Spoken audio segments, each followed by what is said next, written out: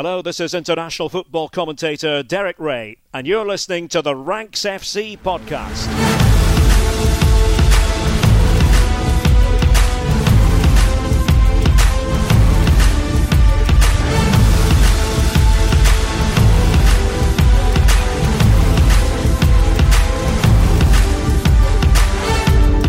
Hello Rank Squad and welcome to Ranks FC. It's your favourite football podcast back for another week. My name is Jack Collins and I will be your host today. And joining me is the Rank God back from Paris, Mr. Sam Tai. Hello my friend, how are you?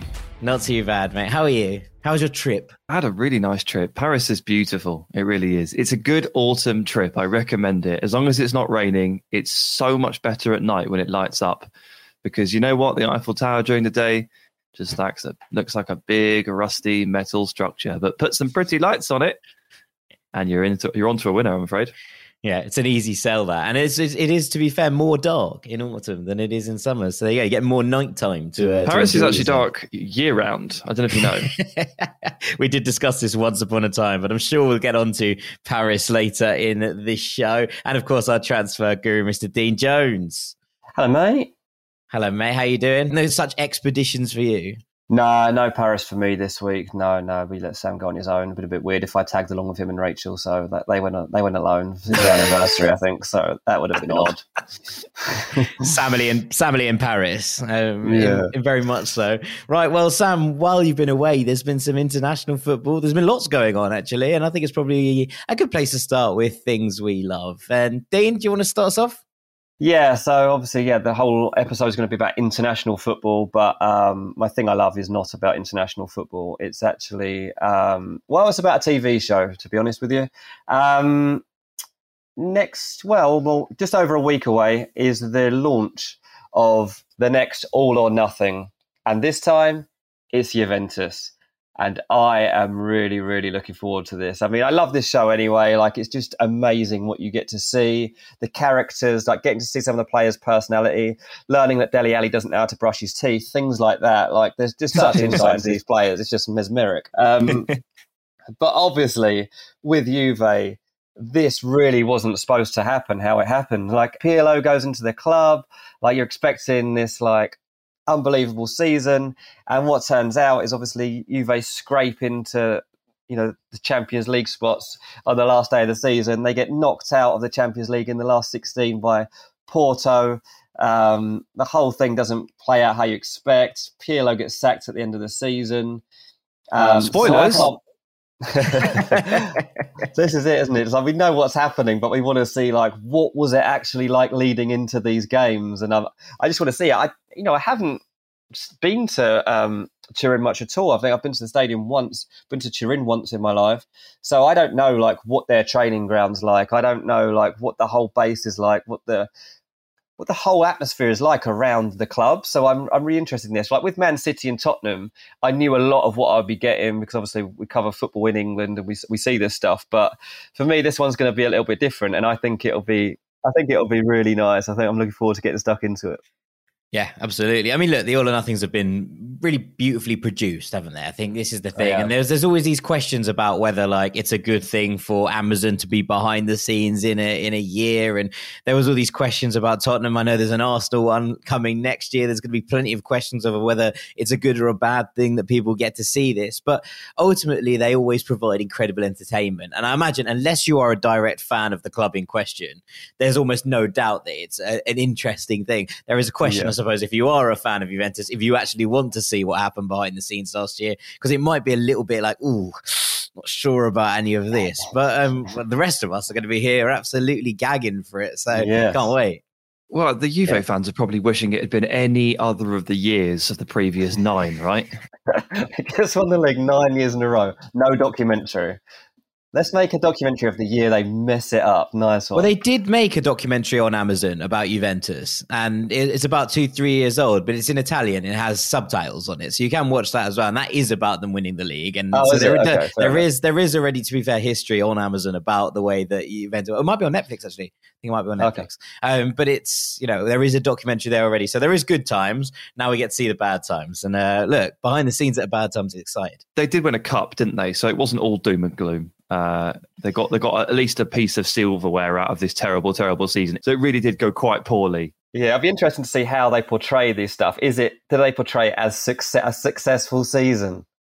And Pirlo leaves and they're like, oh, thank you, mate. Thank you for stabilising the ship while we go through a difficult year. Like, we only wanted you for 1 year, though. Good luck with your career. We'll see you again at some point. Yeah, I think so. It's intriguing. There's a lot of good things at the moment getting released, isn't there? And that's important. If you're on for enjoying big videos and lots of things on Copper 90 Stories at the moment, there's a Scottish documentary about where Ellie Mengem, who is the king of football documentaries, follows around the Scottish national team, well, the Scottish fans around the Euros this summer. I think the title of it is "It's Shite Being Scottish," but it's about the story of, you know, maybe the most, well, I suppose, long-awaited fan base waiting for a crack at an international tournament, and it's absolutely brilliant. So worth checking out on YouTube as well if you're at it. Sam, what's your thing you love? Well, as you know, having been away over the weekend, I didn't actually watch any of the international football. I did get last half an hour or so of Italy's struggle against Northern Ireland, but we'll be talking about that a little bit later. So I'm going to wind it back to domestic football very briefly and talk about one of the major developments that took place over the course of last week. And it's courtesy actually of a message from one of our listeners, Sammy Watkins on Twitter, who has essentially begged us to talk about the pure narrative feel of Aston Villa's December. And I'm more than happy to oblige on this one, Sammy, but thank you for laying out the details. If you didn't know, Steven Gerrard has now taken the head coaching job at Aston Villa. He's replaced Dean Smith. It's been a very strange week or so for Villa fans. And, he's going to have his feet under the table for the next couple of weeks. You know, get yourself prepared. You know, the rest of November is his time to really settle in. And he needs to take that quite seriously because December is going to be exhausting by the looks of the calendar.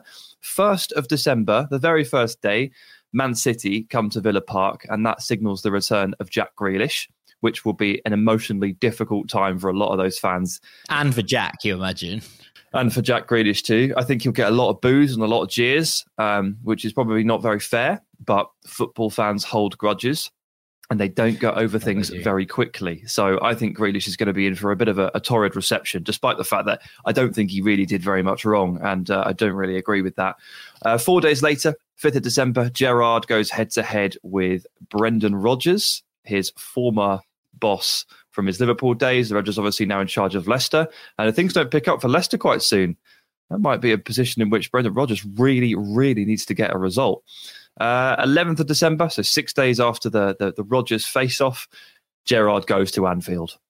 I mean, this is going to be a feasting frenzy for the national media. Absolute feasting frenzy. Gerrard has already talked about this in his introductory interview with his new club. He's talked about... It's good to know where his priorities are. No, so he's already... Because he got asked about it by the in-house media team. And he was like, look, I'm manager of Villa. I'm going to go there. I'm going to try and win. Like, you know, he's not going to be there touching the sign or anything like that. And I actually do remember when Villa appointed Gerard Houllier and they went up to Anfield and they played. And Houllier touched the sign and he basically just talked wax lyrical about Liverpool and he took in the applause of the fans and Villa got battered and it didn't look like he cared. So... the fans are pretty wary about this one. So this is Gerrard has already made the right noises in saying, I'm Villa manager, I'm going to go and try and win.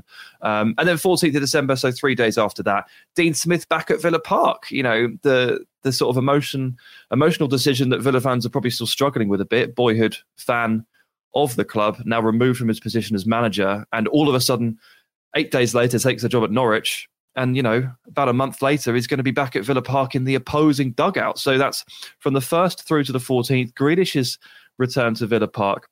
Gerrard versus Brendan Rodgers. Gerrard back to Anfield and Villa against Dean Smith. Blimey, they're going to need a Christmas break, aren't they?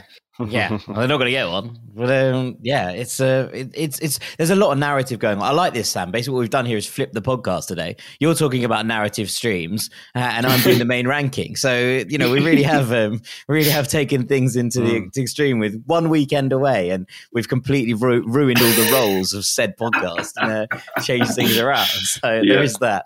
But yeah, look, this is heavy with narrative, isn't it? Dripping, some would say, with narrative arcs. I'm excited. Also, is Dean Smith last Monday sacked by Aston Villa, or last Sunday sacked by Aston Villa, Monday morning appointed by Norwich City. 8 days.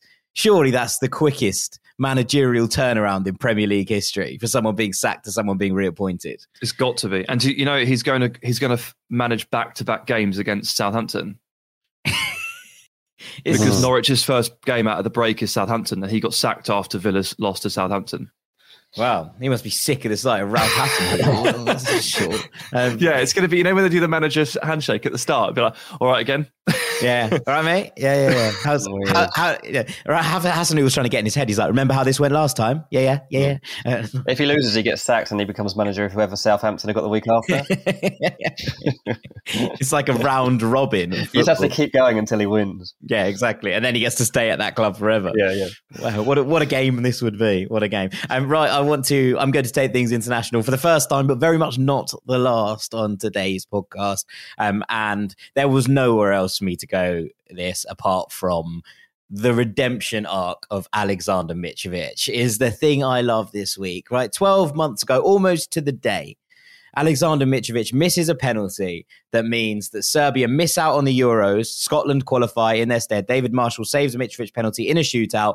In a year that Mitrovic really struggled with his personal demons, with getting on the pitch for Scott Parker's Fulham, failed to get minutes ahead of Ivan Cavaleiro, who was a winger turned striker and basically didn't score any goals. And yet Mitrovic was left kind of out in the cold. A year later, he comes on at half-time against Portugal and in the 90th minute scores the goal that sends Serbia to the World Cup in a year where he has scored 20 goals in 17 league games under Marco Silva for Fulham. It was kind of just the perfect redemption story in so many ways. Now, you might be looking at this and going, Mitrovic doesn't need a redemption story because he's Serbia's all-time top scorer. He scored 44 goals in 69 games for Serbia, right?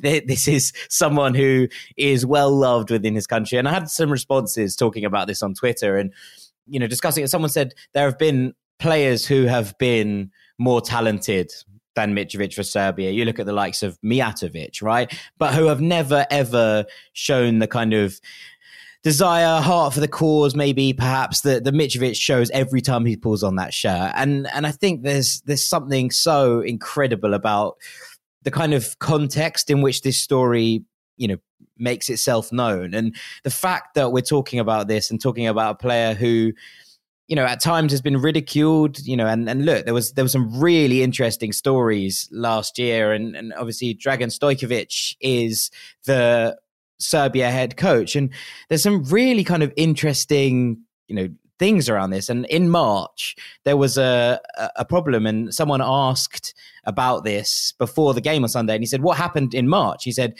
the coach said to Mitrovic, people are asking me why I called you up. They have a right to ask me that. I told them I'm calling you to the team because you're playing in England. And they said, no, he's not. He's on the bench.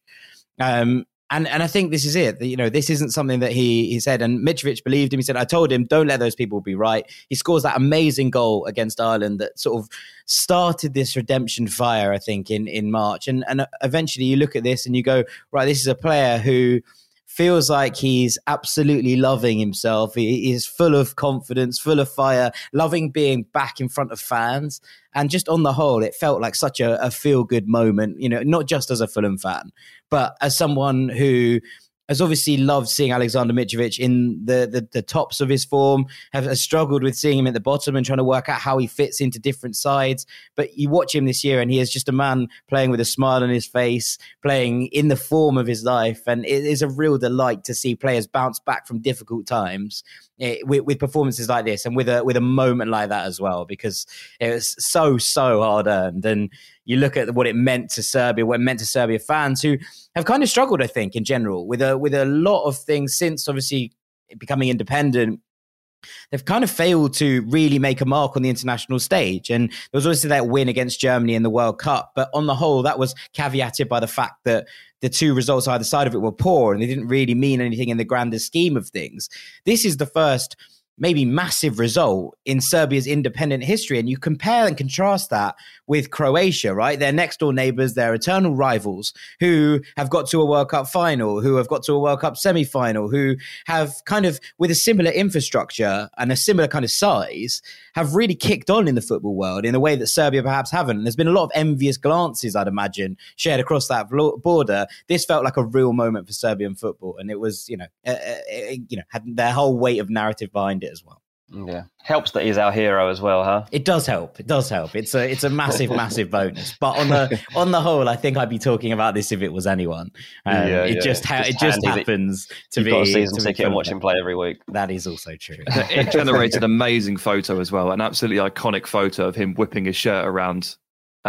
It's pure, like, unfettered joy I can see on his face, and it's not often you get to capture that moment. It's pretty iconic. Yeah, absolutely. Right, well, that is the first of our international discussions, but very much not the last. After the break, we are going to be talking all things World Cup 2022, pretty much a year in advance, and looking at some of the contenders, the dark horses, the teams in danger of not making it, and those with the most to do ahead of the World Cup.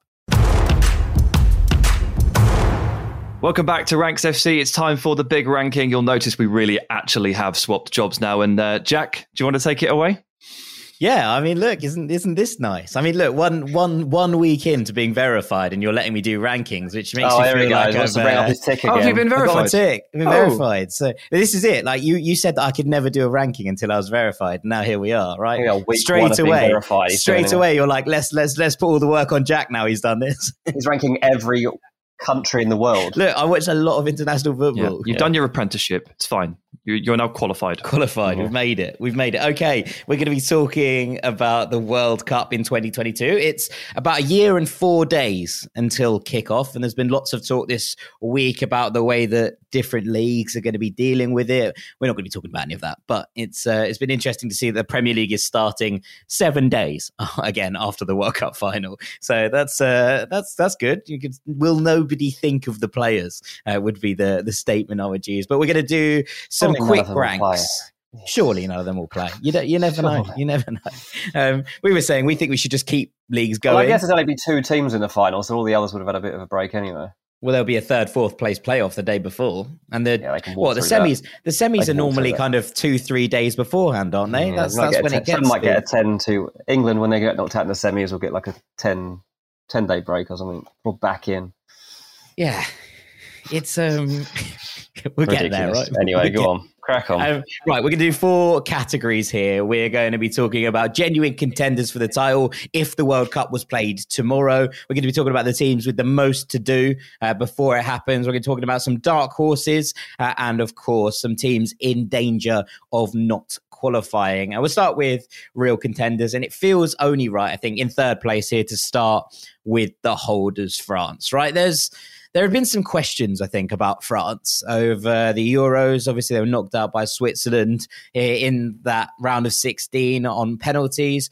But it is also worth pointing out that France haven't lost a game of football since the turn of the decade, which is a pretty good place to be. And they obviously won the Nations League a couple of weeks back with a really impressive performance in Milan against Spain. They turned up for the last sort of 20 minutes and just got the job done. And then they beat Kazakhstan 8-0 in midweek, which just sort of secured their spot in the finals, but also in some sort of style. And I suppose the kind of big thing when you're talking about France is that the discussions in the summer were about Deschamps and whether this camp was actually a happy camp. There was obviously like kind of rumours that Adrien Rabiot's family were fighting with Kylian Mbappe's family and Paul Pogba's family were having it off with different people. So there's a kind of this weird discord, I suppose, is the kind of phrase I would use in the camp, that lack of harmony. And yet I think that over the last couple of weeks, we've seen France sort of develop into that new formation with the 5 at the back that's basically allowing Theo Hernandez to steam up and down that left-hand side and really kind of, I think it's just been really, really enjoyable. We've seen Kingsley Coman trialled as a right wing back. There's almost nothing that Kingsley Coman can't do at this point, so that actually worked. And he said, "Oh yeah, I thought it went pretty well." When asked about his like debut wing back performance, like, "Well, yeah, we're brilliant in an 8-0 win." I think it went pretty well. I mean, it gets you the Hernandez brothers in together at left back and left wing back, which is nice. It gives Kante a midfield partner. I'm not sure if that's going to be Rabiot for by the time the World Cup comes around next year, but right now he seems to be doing okay. It gets Jules Koundé in there. Upamecano played last time. Again, not 100% sure that Upamecano will be starting for France when the World Cup comes around, and it gives you that front three of Mbappe, Griezmann and Benzema, which is just, let's face it, as good as pretty much anything on earth. And when you're looking at this team, you're looking at the depth of this France squad, you're looking at where they are. I think that it would be mad currently to write them off. And considering the way in which they qualified, considering the depth of squad in which they have, it just feels like France are right up amongst it again. And I think that turnaround since the Euros has been really impressive because there were genuine questions being asked, right? Obviously, they were comfortable in that Switzerland game and somehow contrived to throw it away and then lose on penalties when they were, I wouldn't even say favourites. Dean, you said it before the Euros. It would take something pretty massive for France not to win the tournament. Well, that was it, right? That was the moment that it came and it was like, ooh. Yeah, that's why I'm not going through this again. I am not building France up ahead of the World Cup. I absolutely refuse to because that flew in my... I know I did say that, but it was such a poor tournament from them. They won one game out of 4. Mm-hmm. That's so poor. And I know you're saying they've had a big turnaround since the Euros. Well, that's all well and good, but the Euros were what mattered the most, and they didn't do it. They were so bad in terms of not bad. That's the wrong word. They were disjointed. They never were in full fluidity for an entire game. They would turn it on during spells when they needed goals, and then they'd get the goal they needed or the equaliser they needed, and they'd look to kick on, and it wouldn't come. And that Switzerland game, 1-0 down, they turn it around. They go 3-1 up. They're pegged back and draw 3-3 and then lose on penalties. That's completely unacceptable, really, of that side. Something's up there. And I feel like it's deep-rooted. And I feel like you see the flaws in them when they are forced to spend a lot of time together. So I completely understand what you're saying. Of course, they should be and will be hyped up as contenders for the World Cup next year. They are, on paper, definitely the team that you should be looking out for. Recently, Nations League, beat Belgium, beat Spain. Fine. that shows their pedigree of this team. But because of what happened in the Euros, I'm going to keep that in mind when it gets to the tournament. And I'm going to be I do not trust this team. I need to see them go through that group stage until I'm absolutely sure of what I'm getting from them. Because that's when I think you'll really be able to judge them. Yeah, I think you're right because that's why I have them at third. I think if you're looking at this team in terms of quality and depth, I don't think there's a team in the world that can hold a candle to them. But we're yet to see that. But I think they're right back in this conversation. Whereas I think after the Euros, you'd be going, "Ooh, not sure. Is that generation finished for France? Is it time for a reset?" Yeah, Jack, what's your view on Coman as a right wing back beyond an 8-0 win at home against Kazakhstan? Because I think it's probably always fair to suggest that Benjamin Pavard is not a natural wing back. And there was a question mark over Pavard, wasn't there, after the Nations League semi-final and final? And obviously Deschamps has tried to now change something or try something new, and the early results are very good, albeit against a very poor side. I wonder how that changes the dynamic of the team. It's very on Deschamps, by the way, to pop a winger at wing back, a winger like Coman as well. Yeah, I mean, I agree with you. I think there's options though, isn't there? That's what you get with France. You've got someone like Leo Dubois who has played there for France, for Lyon, right, and can come in there. Do I think that he's the starting option when it comes around to the World Cup? Probably not, no. But I think that there are definitely options here that France can look to exploit. And look, if you look at the way the Belgium system works and the way that tilts, right, on both sides, then somehow you have Carrasco in that role pretty much. And when you work out exactly how that formation works, I think that there's going to be scope to do so. The fact that you can have Pavard there and kind of drop into a 4 at the back, and Lucas Hernandez sort of drifts a little bit further out left, which he's relatively comfortable in. I think that the left-hand side of a back 3 is probably where Lucas Hernandez is most comfortable, right? It seems to be the position I think he's most kind of sorted in. And also, if Theo goes on a crazy one, if Theo gets himself sent off, if Theo gets himself injured, you have Luca Dean, who is a more than capable replacement. You have Ferland Mendy, who's a more than capable replacement. There are players here who can slot in. I'm not 100% sure who takes that starting right wing back berth at this point, given next Christmas or next winter. But I think that there's enough in this France side that they're going to be able to find the answers, and it will come. It's difficult for Koeman to acclimatise to that position because he won't play there for Bayern ever. No. So because they don't play a three. The only opportunities that he's going to get to do this are with the national team. So these friendlies, there may not be a player on earth that's more important for than Kingsley Coman if he looks to make a stamp on this team.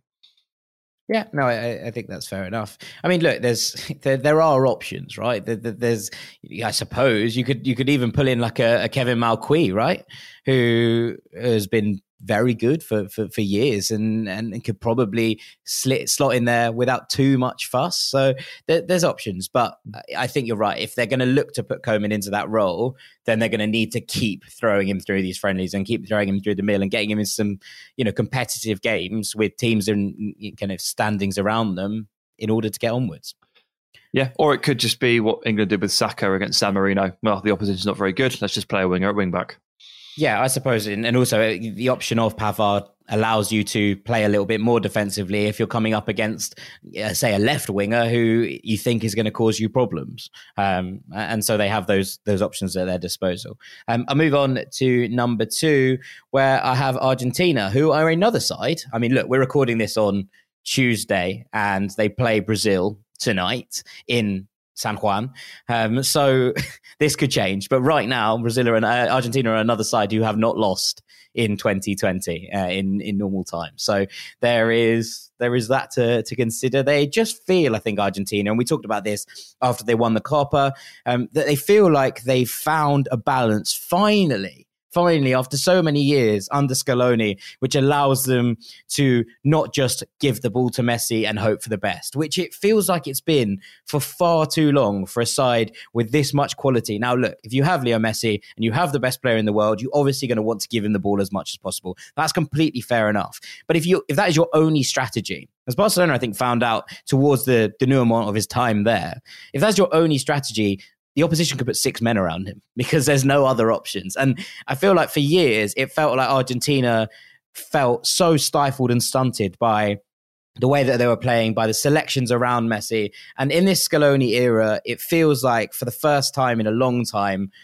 Argentina are really, really at where they should be. And we're seeing this kind of midfield, this kind of stunning midfield partnerships of Lo Celso, De Paul, Paredes, and then up front, Nico Gonzalez, whose work rate basically allows Messi to do whatever he wants, and Lautaro up top. Now, again, the depth that Argentina have in terms of defensive options for the first time feels like it's there. Otamendi's still kicking about, but if you put him next to players of Fermin Pezzela's quality and with a goalkeeper of the quality of Emiliano Martinez, it feels like Argentina are right in this conversation. Now, Brazil obviously top of their qualification group, and there'll be a lot of people looking at this going, how have you put Argentina in here and not Brazil? I just think Brazil feel like at the moment they have more questions to answer in terms of just how everybody fits, and they've been good, Brazil. I'm not ruling them out. I think if this list was 5 teams long or 4 teams long, Brazil would probably be the 4th or 5th pick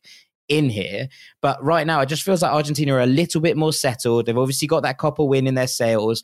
Messi feels like everything he's doing is gearing up to next winter's World Cup, which is something you maybe can't say for everybody else. He feels like everything right now at PSG is a back burner for him getting to their World Cup in the best fitness and form that he can possibly be in. And PSG fans won't thank me for saying that, but I think that's where we are. I think that's what we've got to. And the fact that he basically executed that caveat in his contract to go on international duty, despite the fact he's missed the last 3 games for PSG with injury, is a statement of where his priorities lie. And with that in mind, I think this Argentina side are well on for a title tilt. Now, look, this all makes sense in terms of you can say all this and then they could draw a really horrible group, or they could come up against France or any of these other sides in the first round of the knockouts and everything could go, pear-shaped. But from where we are right now, it feels like Argentina are in a good place.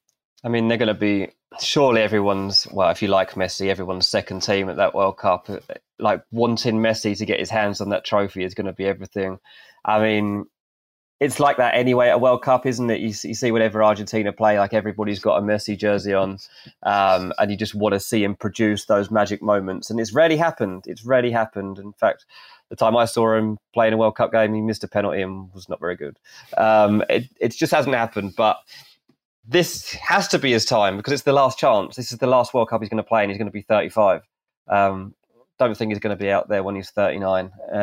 Much as I'd like to see it, even Messi has to come to an end at some point, and this is probably going to be it, right? Yeah. Just a quick point on Brazil. Disqualified from the list for being too boring. So don't worry about that. Oh, perfect.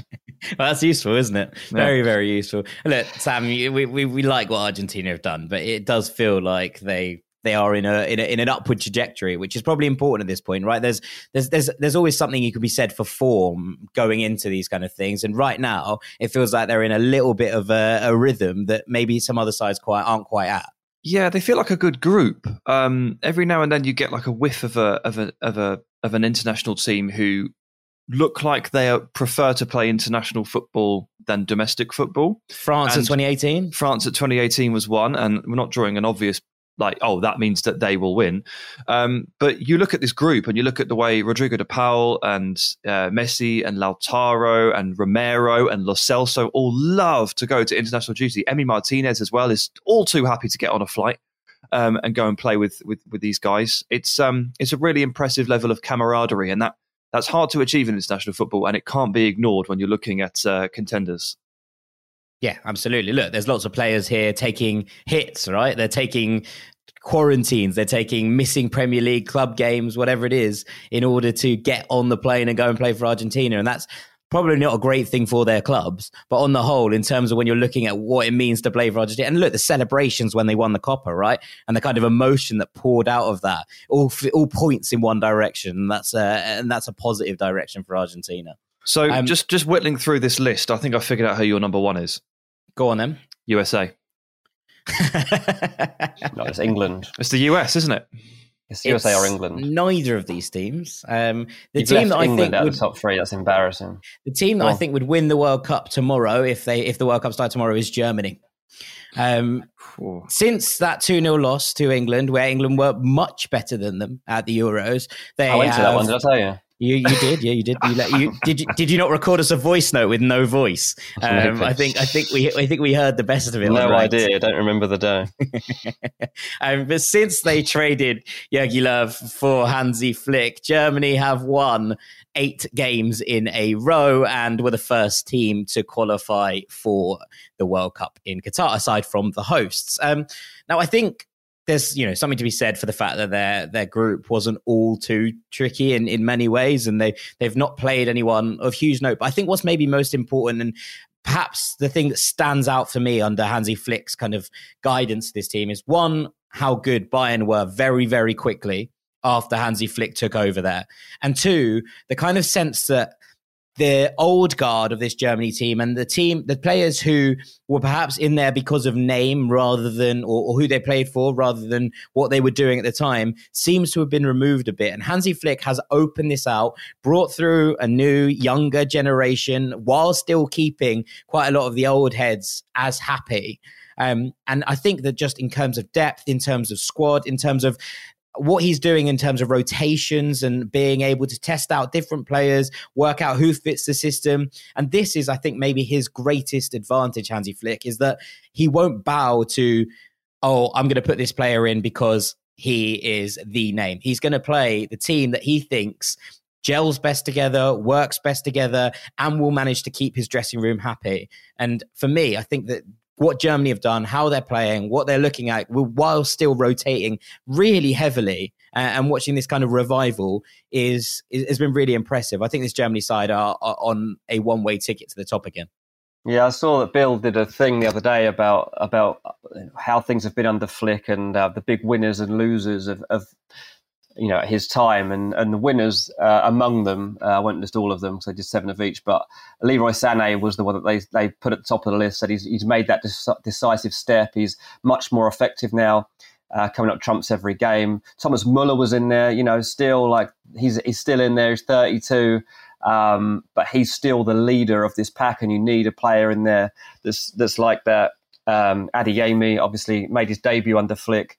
He's the future of this team. You know, the opposite, I guess, of Muller. Like they got both ends here taken care of. And then you got somebody, I guess, like Marco Reus, who was written off so many times in recent years.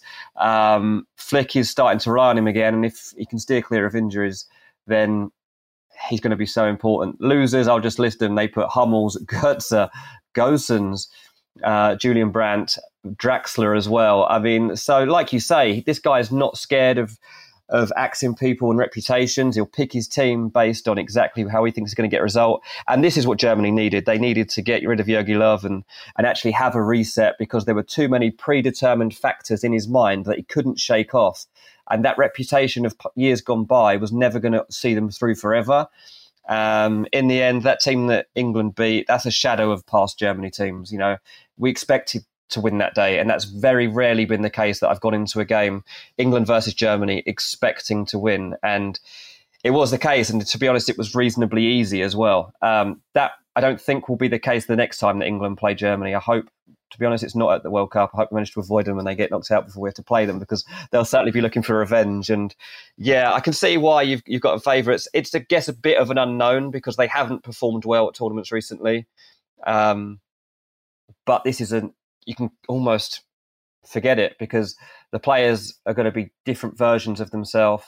The team tactically is going to be different. And yeah, they're going to be a different animal from here on, I think. Yeah, it's kind of scary. I can see why you've done it. I'm surprised that you've put them at number one. I know that you've got a lot of love for Argentina, and with the cachet of having the recent tournament win, I kind of assumed that they'd be top. You can never discount France's level of quality, but Germany under Flick, with the level of quality they have, and with the level of quality that Hansi Flick has already worked with, like firsthand over the course of a year and a half or 2 years, it's very scary. A Bayern core to a Germany team, the core which won the Champions League a couple of years ago. It does all point one way. You're right. I probably wouldn't have them first, just because they haven't necessarily proved that much. I did actually just take a quick look at the group. You mentioned it wasn't the strongest. Oh, that's a nice way of putting it. It's full of UEFA Nations League D teams. So there's plenty to come. A little bit more respect on North Macedonia's name, please. Some side. Are they in the C? Yeah, they're in C, aren't they? They're in C, and I think they won. If I'm not mistaken, I think they won their Nations League group. So and they've just qualified for the playoffs. So very decent side. Very good. I do appreciate your point. But they are scary. I am scared. I live in fear. I live in fear is one way of putting things. Absolutely. Right, I think we should move on with that, with the teams with most to do. And I can start with a side in third here who have qualified already, which is potentially a little bit harsh, but I think it's important to talk about them. And that side is Spain. And the reason I have Spain in the teams with most to do here is because I think if Spain work this out, they could challenge for the World Cup. Like, I think that Spain are not miles off being genuine contenders for this World Cup. And yet it feels like they're still in this weird transition phase that they can't quite get out of. And I suppose the kicker here is I think Luis Enrique is a wonderful, wonderful coach. And I think that this group of players is more than talented enough to make sure that they are in the conversation for getting to the final. And look, you look at Spain, right? And we were talking about them last week, and we were talking about the fact that Spain, despite the fact that they got to a semi-final in the Euros, they had two games that they needed to win. They needed to go to Greece and win, and then they needed to come back home and beat Sweden in order to guarantee qualification automatically. Now, they did both of those things, and it's a massive, massive compliment to them and to Lucho that they managed to pull that out, and especially the fact that he was able to keep rotating this squad, keep moving it about, keep changing things up and freshening things up, I think. But with all that said, it still feels like Spain are fragile, Sam. And I think maybe this is the really weird kind of dichotomy here, is that you can celebrate what they've done and celebrate the fact that Raul de Tomar of Espanyol is getting a look in, and the Real Sociedad players are getting a look in. So they should. They're top of La Liga. But, you know, ultimately, for years, we've seen players from Real Sociedad, from Espanyol, from Celta Vigo all kind of ignored for the big guns, right? That's something that we've seen over a long time. Lucho has started to change that, and I think that's a good thing. I think it's something just to keep things fresh, but also to acknowledge the fact that Barcelona and Real Madrid are not quite the powerhouses that they perhaps once were. And then you kind of look at this and go, right, how do you sort this back line out? Because we're still not sure that of what this kind of centre-back partnership is going to be. Eric Garcia still seems to be loved by Lucho, despite the fact that his partnership with Aymeric Laporte is a little bit lightweight at best. The fact that we're not quite sure how this all pans out yet, and yet here they are. So I do remember a time, and it was a while ago to be fair. I do remember a time when Spain, because of the way they play international football at different stadiums around their nation, they don't have like a national. They didn't tend to play at a national stadium. They tend to take it on a tour. They used to call up a player from that city or that club. So if they were going to play at the Pizjuan in Sevilla, they would call up probably Vitolo or something and play Vitolo in front of the home crowd and add him into a mix of 10 different Barcelona or Real Madrid players. And then they'd move north and they'd go somewhere else and they'd call up a Real Sociedad player and they'd play him with the other 10. And yes, we definitely moved away from that. It's very multicultural now in terms of the context and culture of Spain. And that is because, you're right. The Barca teams and the Real Madrid teams are not among seemingly the top 5 teams in European football right now. And he has to look elsewhere. He has to look at players from Villarreal. He has to look abroad. He has to look at Laporte as his overall, let's be honest, best central defender. Someone that has only been Spanish, in inverted commas, in terms of FIFA regulations for 6 months, probably. Yep. Something like that. Yeah, so chucked right in at the deep end. Right? So that's the measure of where they are, and the teams that you talked about as the genuine favourites. Germany have a very clear identity when it comes to picking their back line. David Raum, for example, was slotted in at left back and looks like the pick, along with some centre backs that Hansi Flick knows how to get a tune out of. Argentina have a bedrock in Romero. And Molina at right back has really stepped forward. France's back 5 feels like it's really in sync now. There's a commonality between these teams that you're talking about in the first section versus whatever this is, and that's the potential downfall. I love the fact that De Tomas is leading the line. He feels perfect for Spain. He does. And number 9 for Spain doesn't need to do too much except stick it in the back of the net. There was an interesting comment on the commentary the other day. It said the number 9 role, since perhaps Fernando Torres and David Villa were part of this, has felt like a guest spot for Spain. People just kind of roll in and out of it at will, which I thought was maybe a little bit harsh on Alvaro Morata, but on the whole, not too far off the truth. Just searching for an answer, aren't they? And have been for a long time. I don't know if Raul de Tomas is the answer, but it's nice to see him given a shot. And it's just nice to see Lucho kind of recycling his options there in the areas we're looking at and going, there's a problem here, there's a problem there, etc., etc. But yeah, there's probably a checklist of 3 things here for Lucho to solve. And I don't think you can necessarily consider them as genuine contenders until he really does sort out this centre-back mess. Yeah, this is it. I think that's the main one for me. If you can get a partnership here that works, and look, we saw Pau Torres and Aymeric Laporte for some periods across the course of the Euros. Don't like 2 left footers, I'll be honest. Why don't you like 2 left footers? What's wrong? I don't know. There's something about it that just doesn't make me feel comfortable. I think it's probably both because they both prefer playing on the left-hand side of a defensive line more than anything else. You can have 2 right footers as long as one of them prefers playing on the left, but that's a kind of different argument, right? And I don't think either of Pau Torres or Aymeric Laporte prefer playing on the right. Well, I think it's almost impossible to find a left footer that will prefer to play on the right because there's plenty of right footers that play on the left. Because more often than not, players are right footed, so they would have had to play there. Whereas a left footer will never be used to playing on the right because they're left footed. So you put them on the left. So there is an awkwardness to it. I wouldn't rule it out as like something that could never possibly work. But no, I don't think it's a full stop, but I think I'm not comfortable with it. I don't know why. And I think we saw at the Euros, it wasn't, maybe it's because it was a new partnership. There's a lot of questions, but equally, it never felt completely right.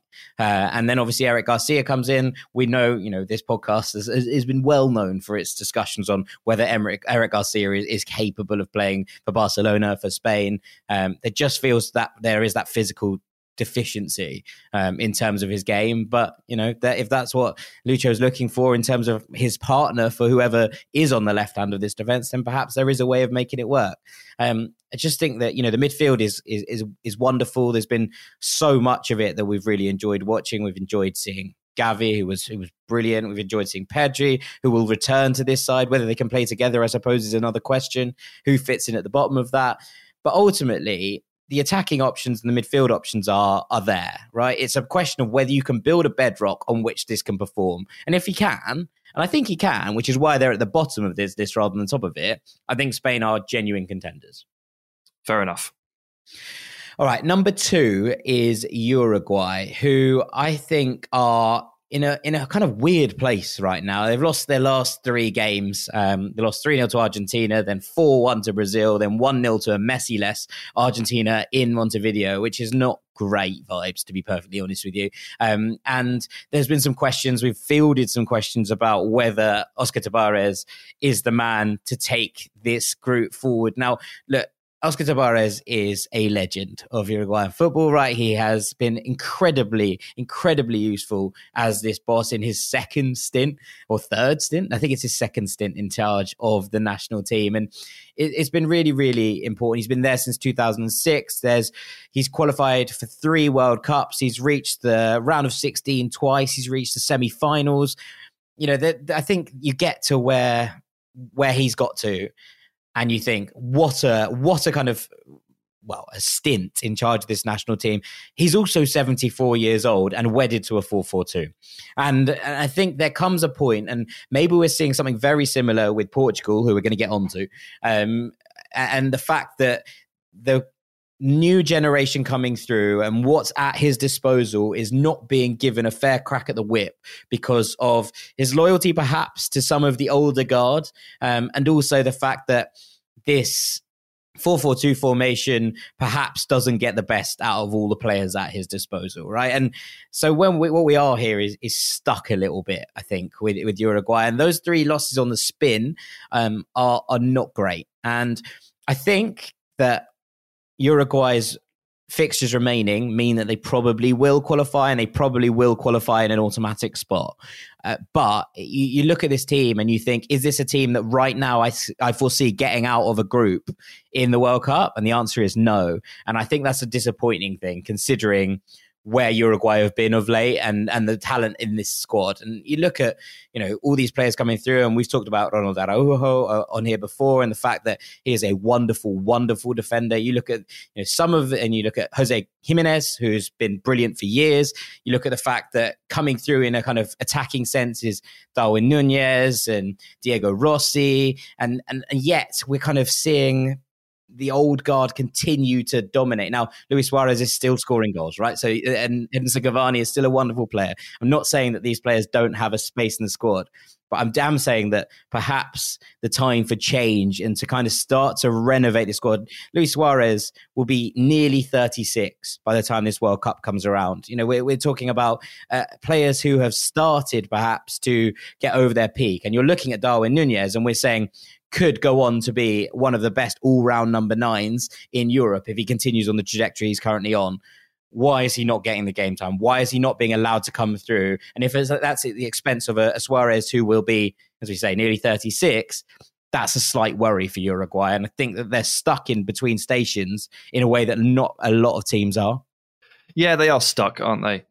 They definitely have the talent levels to play in a more expansive way. That may not necessarily be the best strategy for them, but we'd like to see it given a go, I guess, after all this time. And the fact that they haven't really challenged at the top level compared to where they were maybe 8 years ago or so, that the approach hasn't changed, but the results have just kind of got worse. And you look at that and you think, well, maybe you need to have a look at that. But a midfield of Bentancur and Federico Valverde is capable of dictating a nice possession rhythm game.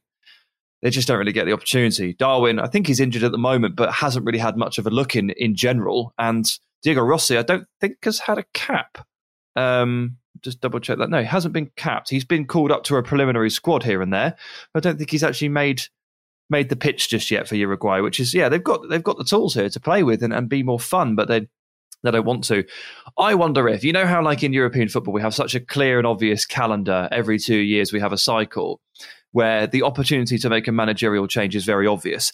Because they hold a Copa America approximately every 7.5 weeks, is there no real obvious place to change manager because you would jeopardize the current cycle? Is that the problem here?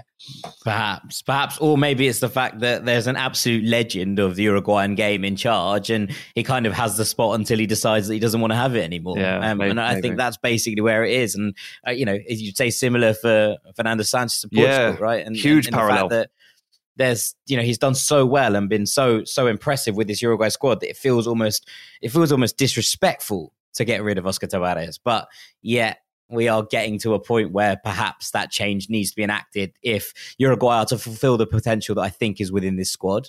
It's a really hard one, and I appreciate that. And it's not one of those things you do lightly, right? Because there's so much going on here that it's difficult. And then when you look at that, it's hard to push on. But Uruguay are ranked, 15th in the world. It would be a real mess if they are not at the point where, they're here. They are the third best on paper country in the CONMEBOL qualifiers.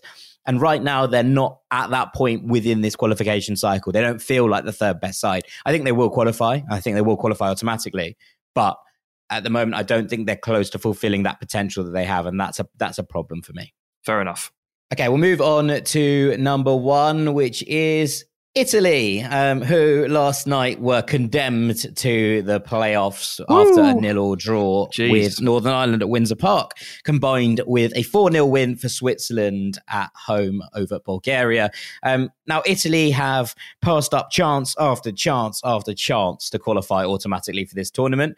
And I suppose I have them top of this list because a little bit like Spain, this Italy side should be capable of winning the World Cup, right? And Mancini has said so this week. He said, we'll qualify through the playoffs and we might win the tournament. So at least he still has the confidence in doing so.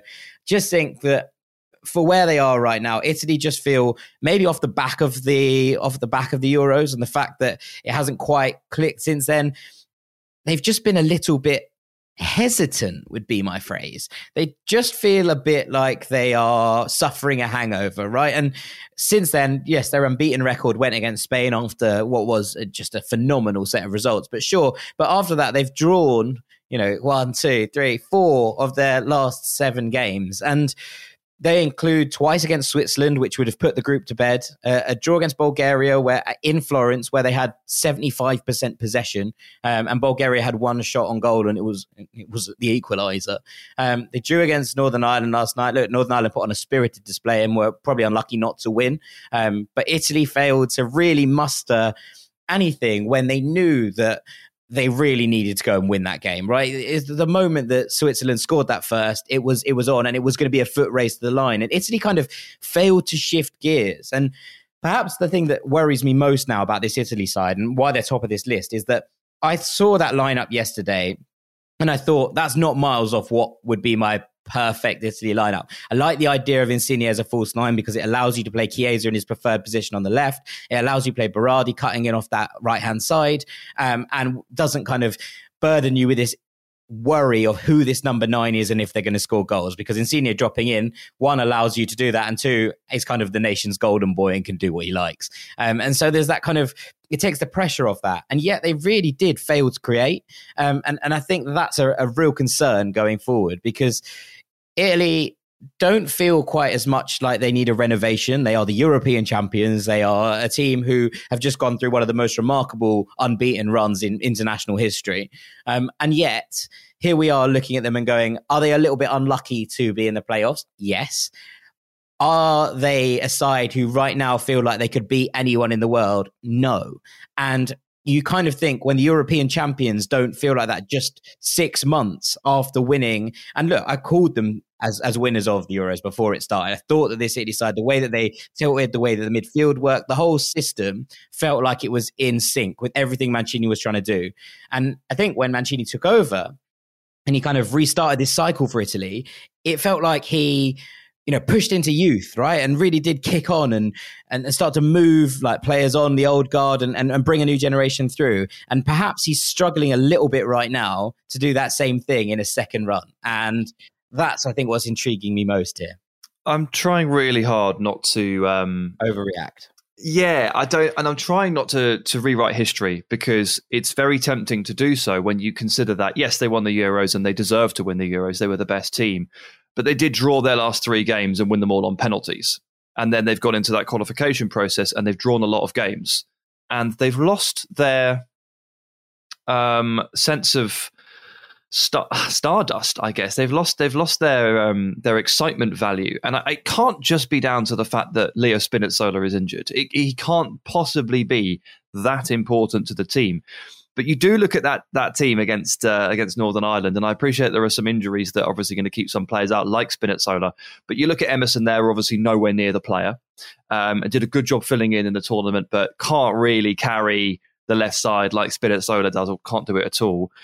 I'm still very surprised that Bastoni just cannot make it into this team. His passing range. He did leave the camp injured, to be fair. Did he? Okay. So Acerbi comes in, and I don't think he's played particularly well, but there's still a real hesitance to integrate someone like Bastoni. And then there's the number 9 conundrum, which you should, regardless, you should beat Northern Ireland. As this is the only game I saw of the break, and they did have 2 amazing chances before Northern Ireland started piling the pressure on. Italy squandered 2 one-on-one scenarios that they just should have buried the game. Simple as that. They should have won it. And they have ultimately just not been executing for a little while now. And you might be right. It might just be a bit of an emotional hangover from the Euros. It might just be a natural depression as you go up and then you go down again, coming back to the norm. But it's as I say, I'm trying quite hard not to rewrite too much history, but they sort of got over the line at the Euros and have never picked themselves back up again, have they? Yeah, it felt like it was the kind of gargantuan effort to get over that line, to force it home. And perhaps it's just like the kind of relief of doing that, winning a tournament and just kind of setting back off it, right? And I suppose this is a side currently missing Chiellini, Bastoni, yes, Spinazzola, of course, but then also Lorenzo Pellegrini, Nicola Zaniolo, Marco Verratti, Gaetano Castrovilli, Stefano Sensi, Ciro Immobile, Moise Kean. There is a lot missing. Yeah. But even still, the players that are in this squad and are more than capable of getting what was done. And look, that Jorginho penalty is the one that stands out, right? That's going to be if Jorginho just scored that penalty, Italy would be there. It'd be done, dusted, finished, whatever. But you can't just lay that all on Jorginho's play. No. It does come to a point where you have to go, okay, yes, sure, but you shouldn't. It's a bit like we were talking about Chelsea in the group stage of the Champions League, right? And you're saying Chelsea are good, but Jorginho probably shouldn't be their top scorer with 2. That's not really ideal. And when you look at the Italy side, you're like, okay, you shouldn't really be needing to rely on 90th minute penalties to put teams away. This is a side full of quality, and it just needs to rediscover that stardust, as you say. I think it will be fine. But on the whole, I'm not quite sure what needs to change, and if they're going to have I think it'll be fine in that they'll get to the tournament, and I think they'll get out of the groups. But I think they have maybe the most to do if they are to become challengers again. And maybe some of that is emotional. Maybe some of it is, trying to pick yourselves up after a strange kind of period. And also then working out the kind of kinks in this system at left back, up front, how this all fits together if you are going to become magic again. Because at the moment it feels like you stick 2 men on Chiesa and you kind of cover off what Insigne is doing and hope he doesn't score a screamer, and you've kind of got Italy in the bag. Yes, I think they have the most to do because they have the personnel issues that you've discussed with Uruguay and Spain, plus the fact that they will enter the World Cup, if they make it, with incredible expectations surrounding them as European champions, the reigning European champions, and the team that did so well to win that tournament, the best team of the Euros the year before. There will be an incredible amount of expectation on this team, and there'll be an incredible amount of expectation on players like Federico Chiesa, Nico Barella, and they have to fight against themselves in a way to refine their level. So you're right. There's plenty to do, and it's on multiple levels. Okay. I'm going to go through these dark horses a little bit quicker because I appreciate we're running on a wee bit long here. And I'm going to start at 3 with Serbia. And I think that the key here is that... Man sitting there in a Serbia shirt who just sung the praises of his local hero, Alexander Mitrovic, is naming Serbia as a dark horse. Look, I'm going to put this really simply, and it's something that you and I have talked about before in LiveScore, and it's the fact that Serbia are really good at putting the players that they have who are the best players for them in positions that suit them, right? Serbia play a 3-4-1-2, and in that system, they allow Alexander Mitrovic and Dusan Vlahovic to play up front together. They allow Luka Jovic to come off the bench and play with a strike partner, which he's good at. They allow Dusan Tadic to have the freedom of the park pulling the strings. They allow Milinkovic-Savic to burst out of a pivot and do what he does best. Keep Nikola Milenkovic on the right-hand side of a back three, and they play Filip Kostic in his preferred wing-back position. Now, if you are a side of Serbia's caliber, of Serbia's kind of squad depth, what's best is that you get your players who are game changers into positions where they can change games. And of all the sides that I'm seeing, Serbia are perhaps the best at this. They just know how to get the players they need to have in the right positions, in the right positions. And I think that is massive. That, for me, makes them dark horses. Yes. Put the 4 or 5 great players you have in positions to succeed and fill out the rest. It's actually not that hard, is it, sometimes? Sometimes it's easy. It's not always this easy, I'll be honest. There's a point to be made that it's not always as easy as sometimes it seems. Yeah. But Serbia are doing a good job of making it feel that easy, right? And I think that's a nice touch. Honestly, it's a different level because the talent level is different. But this is another thing I think that Hansi Flick is getting right. He's put all of his players that he puts into they're all in the right position. It's like there's a couple of square pegs in round holes just to make it work. But you've got the priority on the 7 or 8 players here that are in their natural positions. And international football, it is a bit of a jigsaw puzzle like that. You don't get to sign new players that are perfect for your team. You have to work with what you have in your national pool. Now, every national pool is a different size, but even at the level of a Germany, or maybe even like in England or a Spain or whoever, you still need to put a couple of players in specific areas just to make the system work. And Hansi Flick is getting that right. And on a different level, Serbia are also getting that right.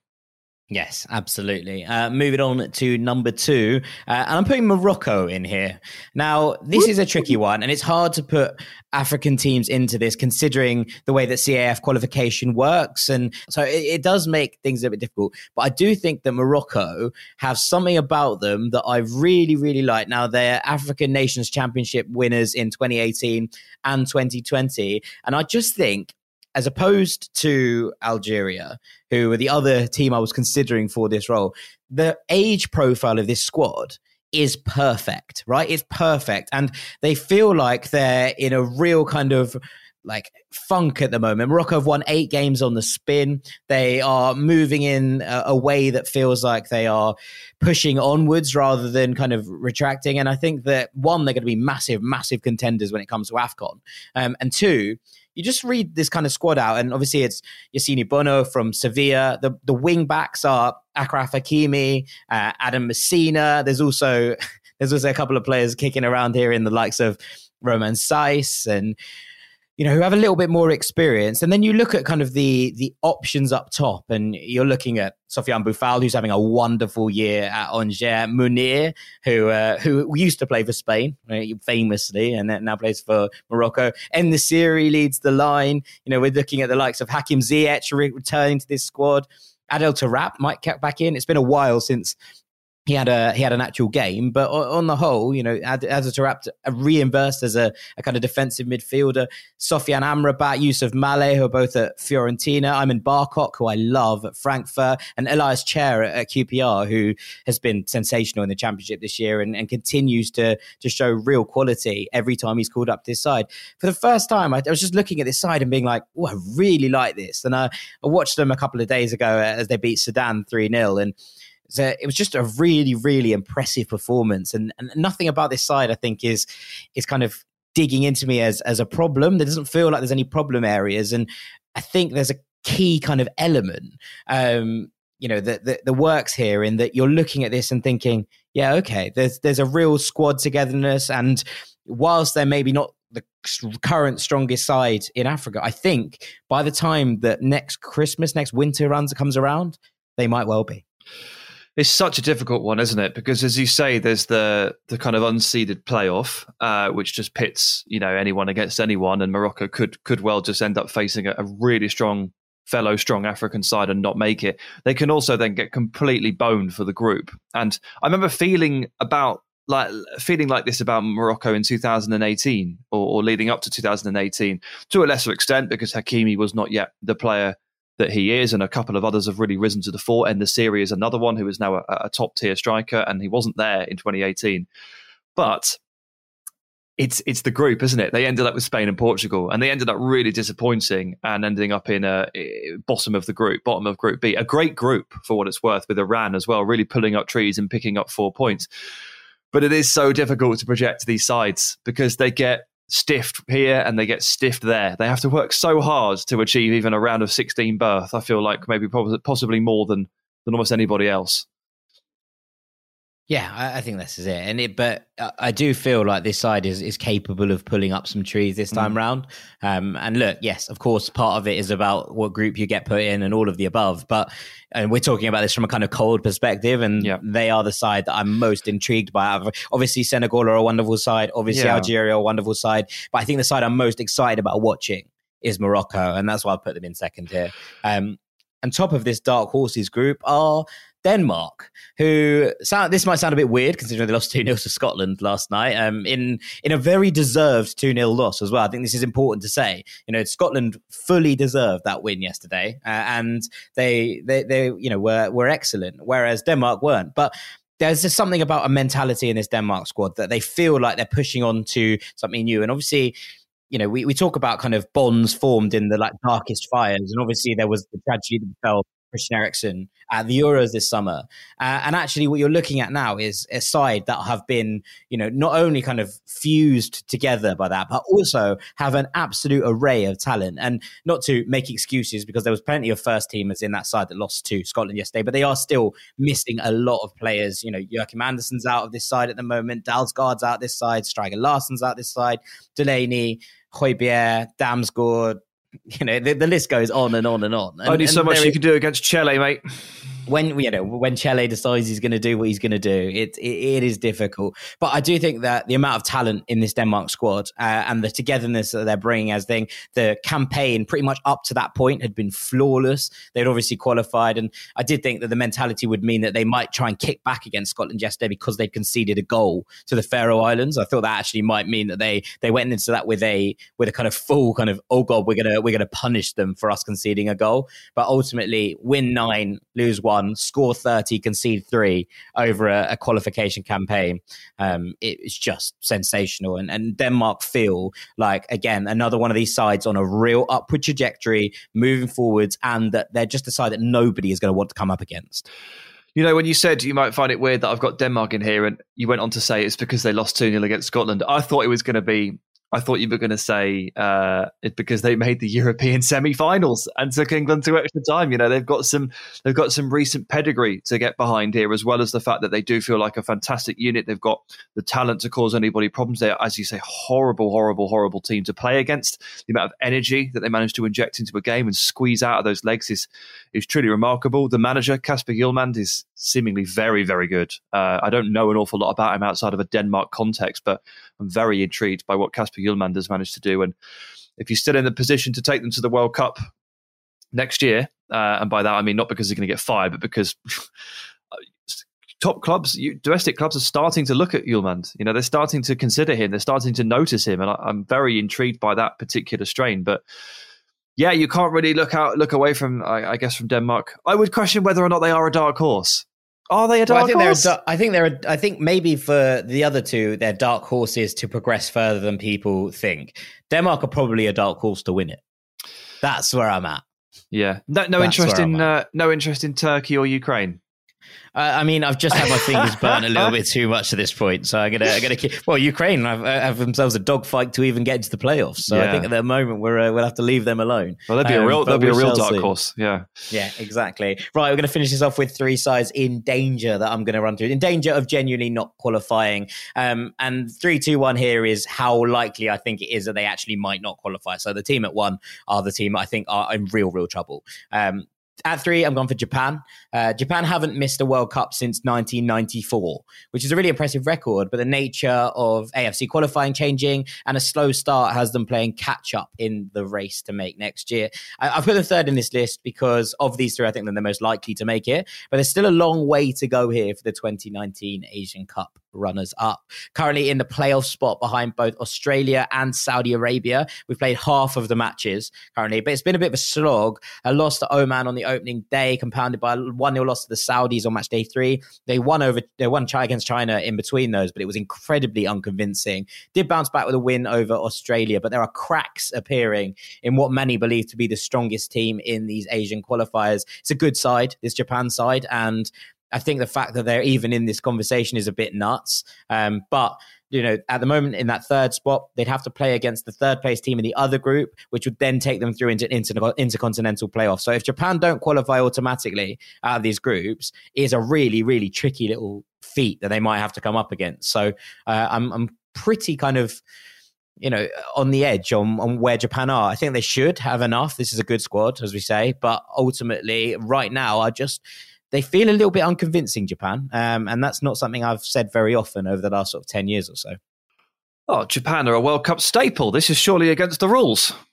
They are. They have it, especially considering their performance last time out. They were very, very unfortunate not to beat Belgium in the knockouts, weren't they? Yeah, so absolutely. It would be a big shock. They brought the best shirt to the party as well. They did bring a good shirt. I actually still stand by the fact that I love that Spain shirt with the diamond pattern down the side of it, but I'm willing to accept that Japan's shirt was also excellent. Well, I bought the Japan one and you bought the Spain one, so we would say that. So there we are. At 2 here, I've gone for Portugal. Portugal are in here because of 2 reasons. The luck of the playoff draw means that they could come up against a very decent side in their playoff final. And mostly, though, I think because for some time now, the Seleção have really flattered to deceive. This is a team whose attacking core in Cristiano Ronaldo, Bernardo Silva, Bruno Fernandes, João Felix, Diogo Jota, Pedro Gonçalves, Rafael Leao, Andre Silva, Gonçalo Guedes, Rafa Silva, Pedro Neto, Renato Sanches. It's quite frankly the envy of almost every nation in the world, right? And yet here they are, stunted, stifled, held back by a manager who's so wedded to his playing style and what he achieved with it. So we have to give some credit to Fernando Sanches. But I think he's now letting a golden generation go to waste. Portugal should still qualify unless they draw Italy, which would be unfortunate because there are, aside, no team on paper better than this side. Can they draw Italy? Yeah, they can. They can't draw them in the first round, but they can be put in the same path. Oh, so there's 6 seeded teams. There's 2 seeded teams in every path. That is a nightmare. Yeah. But look, Portugal fluffed their lines against the Republic of Ireland and then against Serbia in a big way. They whimpered out at the Euros. Their only win came in that late show against Hungary and Budapest. And currently, this is why they're in here. If I am Scotland or Sweden or Wales or Austria, I'm looking at these playoffs, I'm going, yeah, go on then, bring it on. And that is a huge concern if you're Portuguese. Yes, they have the talent to qualify. But ultimately, when you look at this, I think there is a moment that you go, right now, I'm not scared of Portugal if I'm anyone else, and that's not a good sign.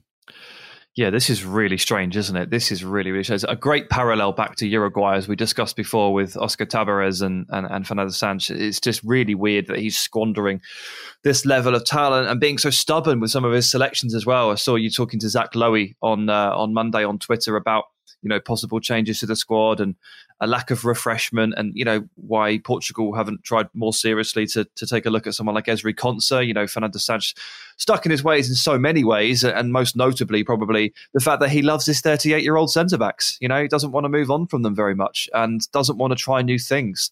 And we've talked about some teams here who feel a little bit stale at times. Italy are in that conversation. There is a staleness that has crept into their setup post-Euros, and Portugal, frankly, have been stale for 5 years. So when is it going to change? What is going to change that? And you get the impression it's a management thing, but let's see what happens, I guess.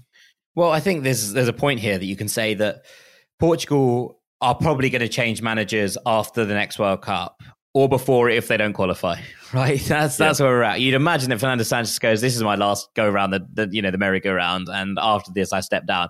But they could be making that change if they don't get there. And right now that feels like a distinct possibility. But should they make that change? If yes, they should, but they won't. If they qualify for the World Cup. They should make that change now before the playoffs, but they won't. So, that's where we're at, I think. So that would give a new manager very little time. But if you changed it after the playoffs, would you do that? I think I would change it full stop. I think they're just incredibly unconvincing. But, if they then go and win all their playoff games 4-0, can you change it? Probably not. So that's where you're stuck at. The team that I have ahead of them are Chile.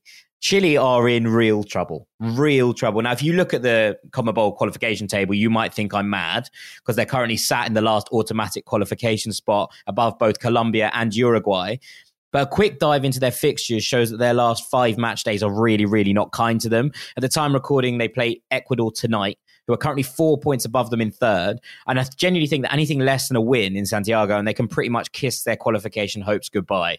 Even a win, I think, is likely to be the start of a long struggle, not the end of it. Because after tonight, they host Argentina, then they travel to Bolivia in La Paz, which is famously a tricky place to go, and then to Brazil. And then they finish things off with what could be a straight shootout against Uruguay. When you look at their rivals for these automatic spots, Colombia, Uruguay, they've both already played the big two twice and have much more straightforward run-ins on paper, whilst Ecuador's is sort of similar to Chile's, and they have that gap. As even a win tonight as above for Chile would mean they're probably looking at a dogfight with Ecuador for that Interconfederation playoff spot, which is no means a certainty of qualification. We just talked about Japan possibly being your opponents for it. Chile weren't at the last World Cup, obviously, so perhaps you might think this is a bit mad to put them in here, but as the current 21st best ranked nation in the world, I think Chile missing out would be a real shock, and right now it looks like a real possibility. Isn't the CONMEBOL World Cup qualification process, isn't it just the best? Oh yeah, it's the greatest thing on earth. Good. I wish that I could stay up late enough to watch it. I really do. I wish it was all a bit earlier. You've got old, my friend. Or I lived in South America. One of those two things. But it's such carnage. It really is. It's great. It's always 7 teams that are able to look like they're able to qualify for 4 automatic spots and a playoff spot. It's always sort of 7 into 4, 7 into 5. They're the teams that you grow up watching in the World Cup. They're the teams that you almost fantasize, I guess, a little bit as a kid when you play the games and you take a look at Argentina and Brazil and Uruguay. You look at the exotic names and you hear of Marcelo Salas of Chile, and it's just like, it feels like such a shame for any of them to miss out. So when you actually comes down to those crunch few fixtures that will really sort it out, you always end up like sort of rooting for all of them in a way. Do you kind of get that too? I don't want any of them to miss out. Can we have all of them? No. Can Venezuela come? Yeah, absolutely. I mean, look, I'm kind of quietly rooting for Ecuador here, right? Because they're the kind of wild card in the situation. And especially considering they are the 7th or 8th ranked team of the 10.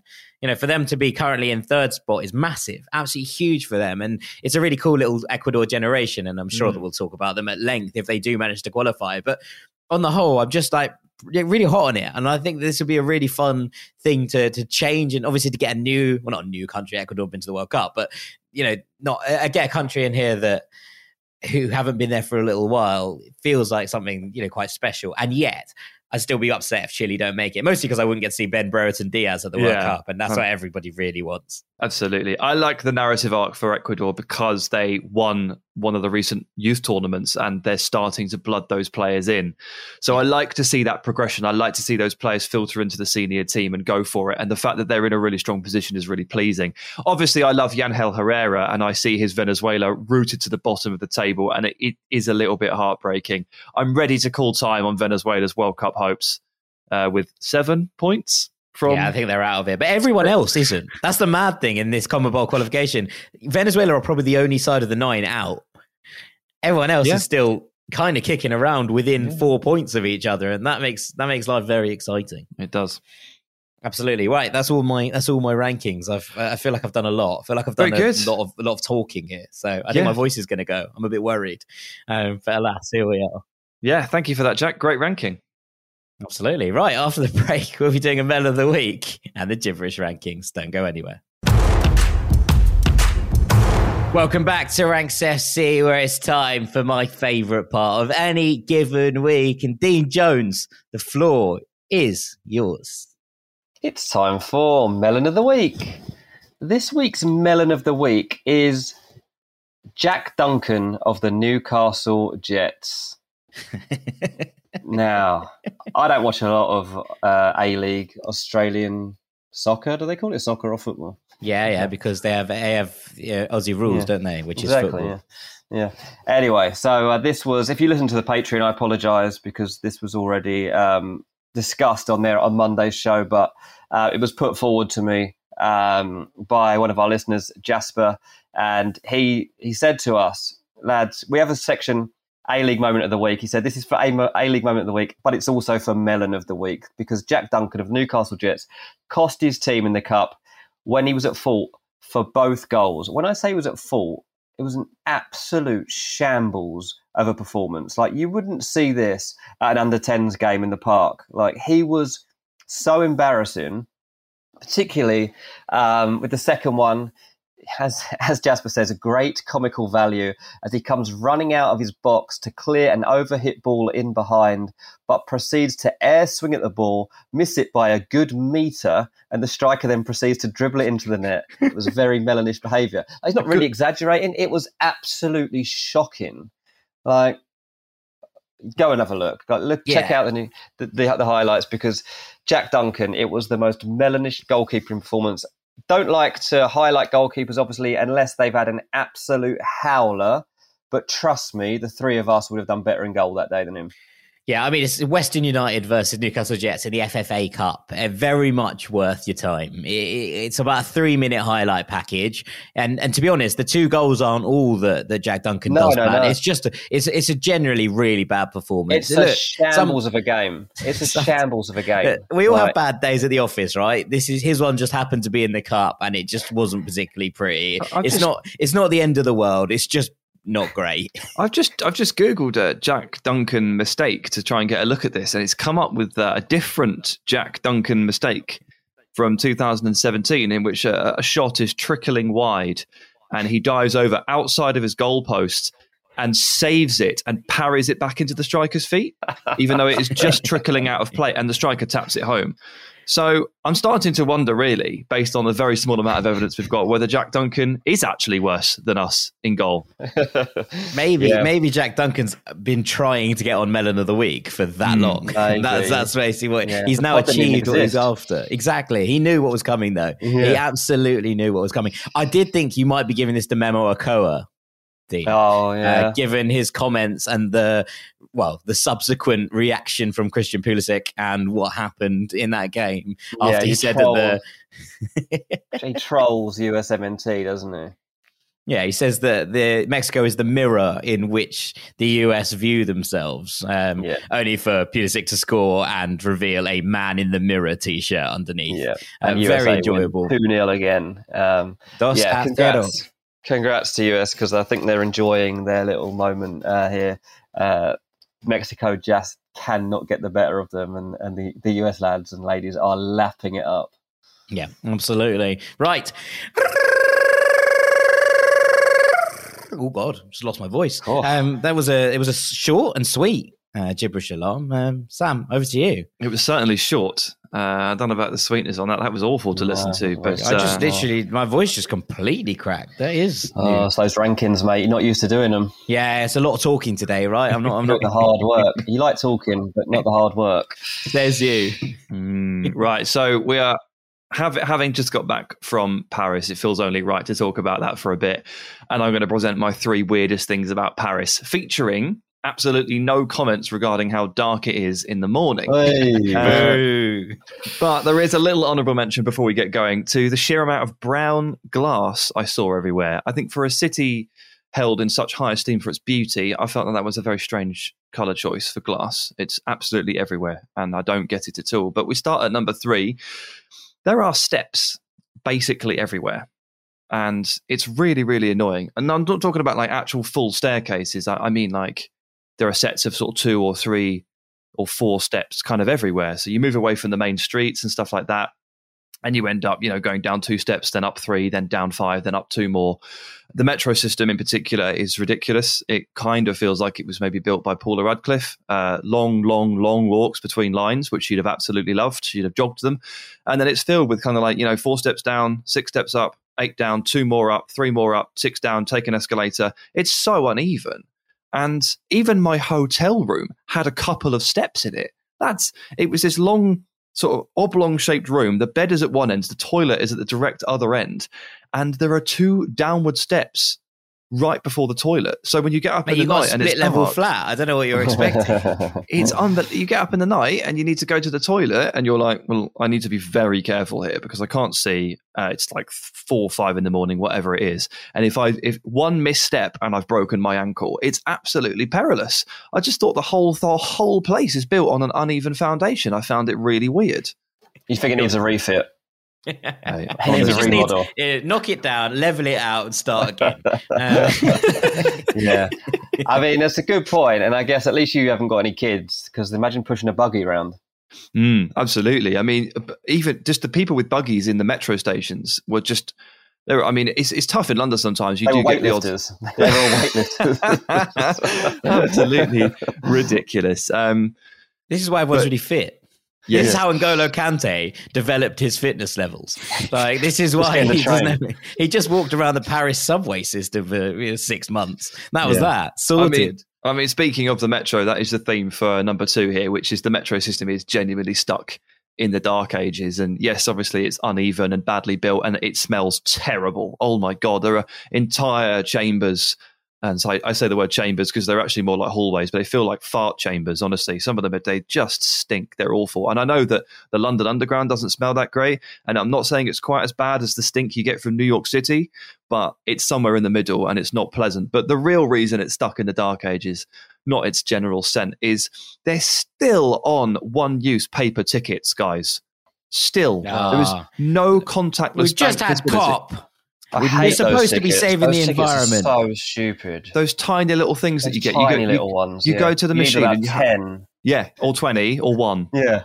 And you go and you buy a book of 10, which is 10 little pieces of paper, and they're one-use tickets. They're worth about €2 or €1.70 or whatever it is. I don't know.